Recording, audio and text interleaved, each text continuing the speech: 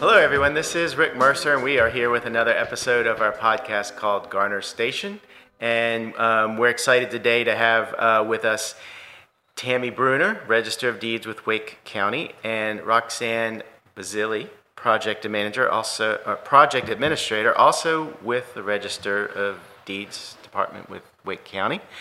And we are here to talk about a very special project that was launched a while back, and we're going to dig into it. It is the Enslaved Persons Project that the Register of Deeds Department, I think, has been working on for a while now. So maybe, Tammy, Roxanne, just describe, first of all, tell folks maybe who don't know, what is the Deeds Department? What do y'all do normally? This was something that I had to do when I was running for this office. This is an elected position. Oh, it is? It is. I spent half the time telling people what the Register of Deeds office does. So the spiel always was, it's the most important office that you've never heard of.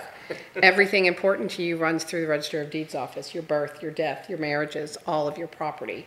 So it's located in the Justice Center in downtown Raleigh. So anytime you need that birth certificate or when you buy a piece of property, it is filed with our office.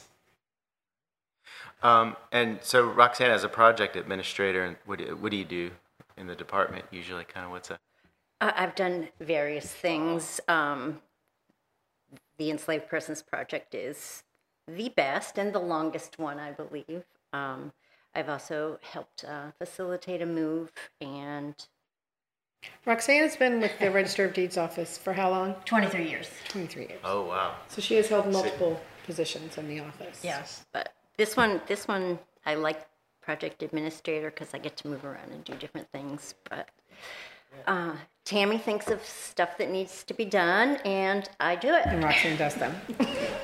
I mean, can't get better than that. So what is the Enslaved Persons Project? How did the Deeds Office become involved in it? And specifically the Wake County, how did you decide this is a project to take on?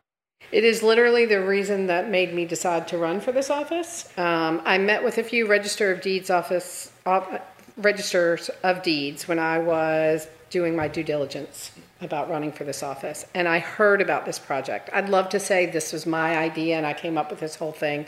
Not at all.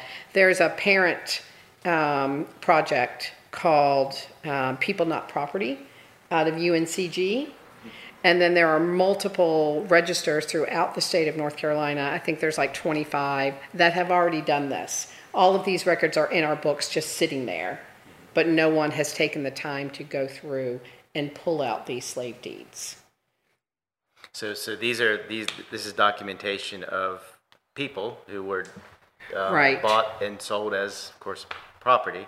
Right. So, I mean, if you think about it, you and I can research our family history pretty easily. But many Black and African Americans cannot do that, right? Because it stops at a certain time. It stops. They can go back as far as probably colonial times. Because they were sold as property, bought, sold as property. So none of their birth records were indexed, or none of their birth records were even made. Birth, death, marriages, none of that happened. We can trace our parents and then their parents through different things like that, birth, death, and marriage. Blacks and African Americans cannot do that. So all of these have been in our books, just like the document that states your house. Just like that is on file with our office, all of these files have just been sitting in our office. So they're like wills, they're bills of sale, they're transfers, where they list out people that they actually bought and sold. And there's not a lot of information in all of them. I really want Roxanne to talk a little bit about it because she's looked at every single one of them. But it is names and ages and prices of these people. So when the documents are indexed, it is the name of the buyer and the name of the seller. So all of the enslaved persons' names have been long forgotten. So what we're doing is going through page by page to find every document that lists an enslaved person. We'll signify that with a number, and then we will go through, index the owner and the buyer and seller, and each enslaved person. like Tammy was saying, sometimes it'll tell their age. Sometimes it will tell their family groupings, like a mother and children will be sold. Every little bit of information that we can drag out of these documents, there are amazing genealogists out there that can take that little bit of information and trace it. So it's very important. It's going to be a very valuable tool. So that little bit of information is going to be very helpful. Right. And you said there are already about 25 counties that have done this in North I Carolina? have done this. So when I started doing this, I looked like Buncombe County, Greensboro, Guilford County have already done it. Orange County has already done it. They're just the ones off the top of my head. But when the People Not Property project came about, they reached out to all 100 registers.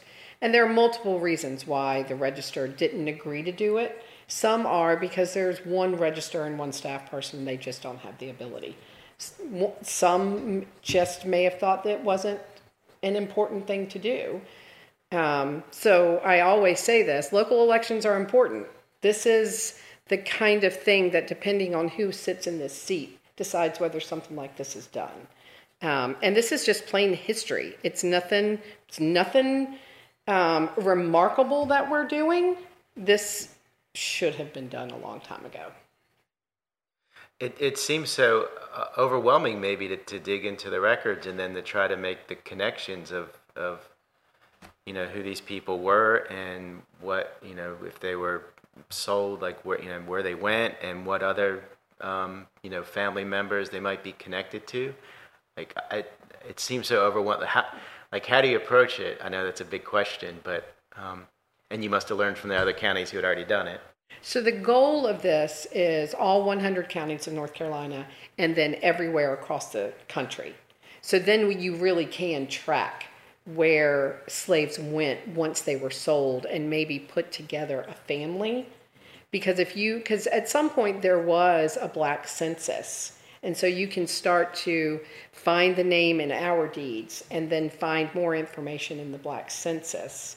And then lots of enslaved people took on the owner's name. So lots of times you can track it that way. Like if she can tell you a story about one specific person that we found, Isaac Hunter, and we believe he took the name of the plantation owner. But so this is all going to feed into a nationwide project called the Digital Library on American Slavery, so that all of this will be in there. And when we decided to do this, we thought we were like, and again, it's amazing information and something that needs to be done, but this is just the bottom floor of what this will actually really be able to do. We're just going to give out a list of names and ages and places, and genealogists and everybody else is going to build on it from there. We found one volunteer emailed Roxanne one day, and I won't tell the story, Roxanne will. You want to tell that story about the volunteer? Because I know you volunteered. Okay, it makes me choke up, and I take her email with me everywhere. So, the trauma from delving into these records day after day. And we thank our volunteers all the time, but here the volunteers are thanking us. Yeah. It says, thank you so much for allowing me to participate in this project. As you know, each line is the story of a life, and there is sorrow, anger, and heartbreak at every turn. But this time, she references a deed where Isaac Hunter, a free man of color, was freeing his wife and children from slavery through a deed. And just the fact that made her day, and made our day too, that there's a bright spot that we can grasp. And so we started doing research on Mr. Hunter, and we are really hoping to have a nice history to tell.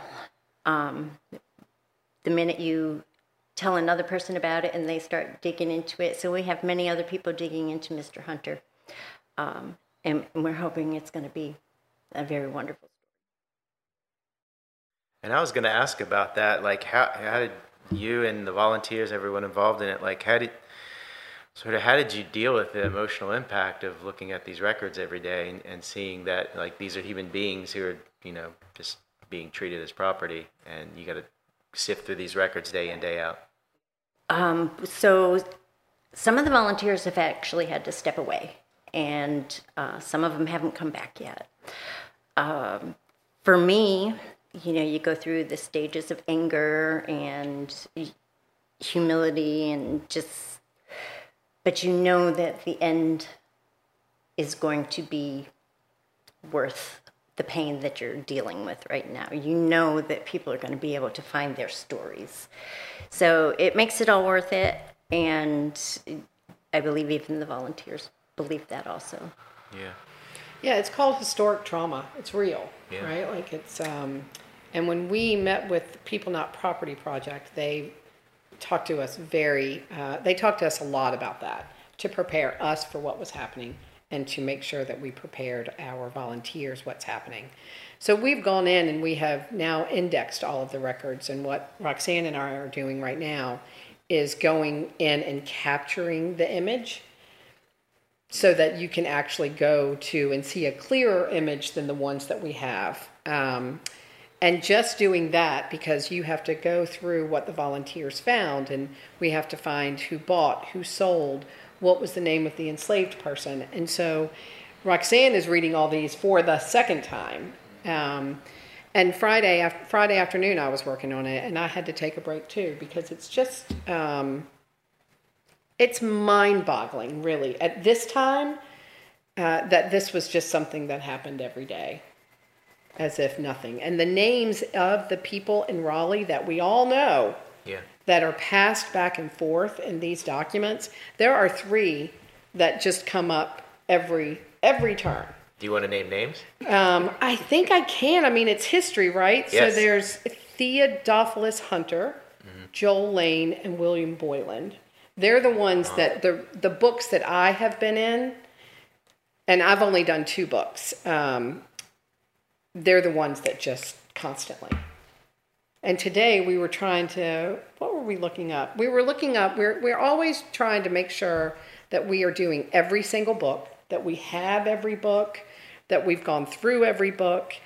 And so I'd heard this story from a professor at Central at one point, that the first 5 books of deeds in Wake County were missing. And his story, and they are, we cannot find them. His story is that the register at that time took them during the Civil War to keep them safe, and then they were lost in a fire. But so we wanted to verify that story, so we went down this little rabbit hole before we told you that. We wanted some sort of facts behind it.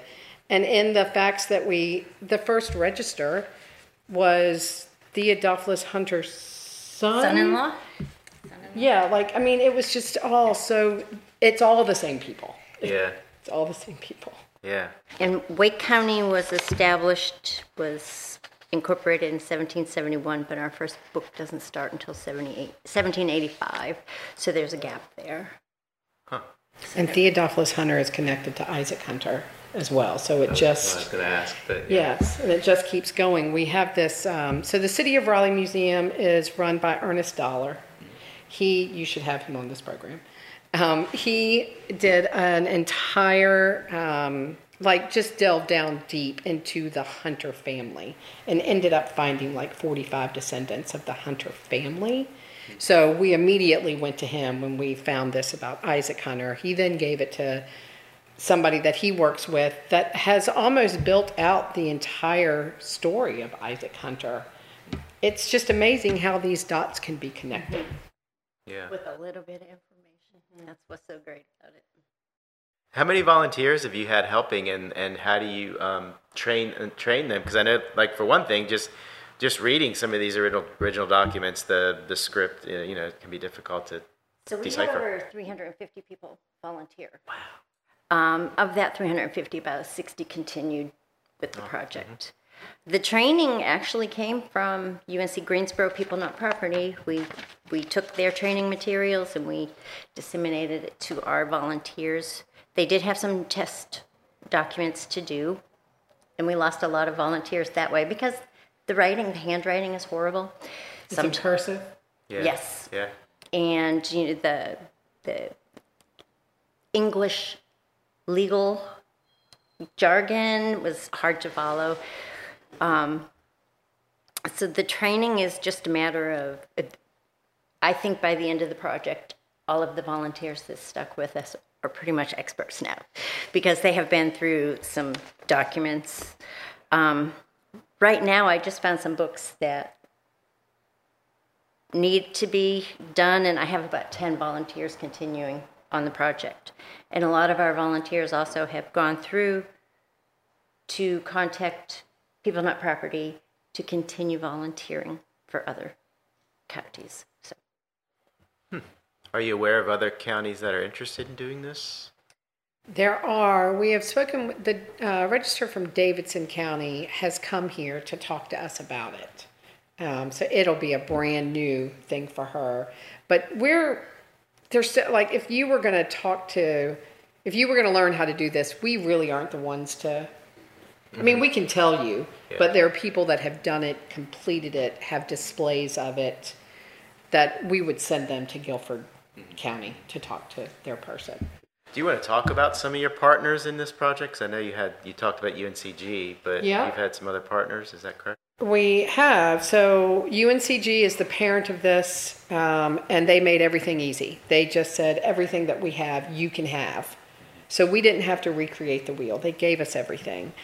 And it was really important to us that we partner with an HBCU here in Wake County, because we didn't understand that 350 people were going to sign up. We just never comprehended that. So we thought it would be great to partner with Shaw University and have students help with this. So I reached out to one of their deans, and they were in like immediately. And having Shaw University agree to partner with us validated us from the word jump. And we had a kickoff event where we were able to say we are partnering with Shaw University. And then the city of Raleigh partnered with us as well with their park system, because the park that I can't ever remember, Oakview, is a former plantation. And we found them only because they were posting on Twitter about their enslaved persons project. Didn't understand what that was and how they were doing this. So we reached out to them and what they were doing. So they knew the plantation owners' names. So they would go into our books and look up his name. And then they could find people that had been enslaved on that property. And they would work to build a story. So they partnered with us. That's where the kickoff event was. So those are our biggest partners. Then once we had the kickoff event, before we even kicked it off officially, we had about 100 volunteers. And then after that kickoff event at Oakview, they just kept coming.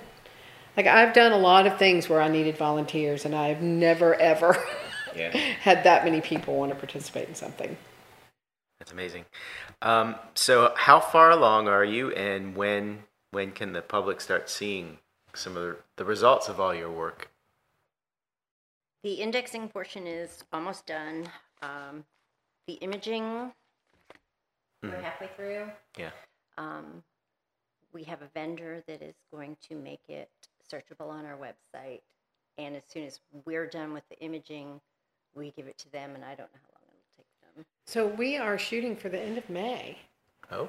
Which is, you have found about 1,800 documents. Are we still about that number? We're over 2,000. Over 2,000 now. And, she found another book this morning, so there will be even more in there. But the software company that we already use to do our property records is taking this on. And it will be on our website, just like when you search for people's property. There'll be another tab that says enslaved persons. And you can go in there and see everything. So the original picture that was taken from our books, and then about 10 years ago, a website came in, Family Search, and re-digitized all of those books that are much clearer and easy to read. Those are the documents that will be attached to the index.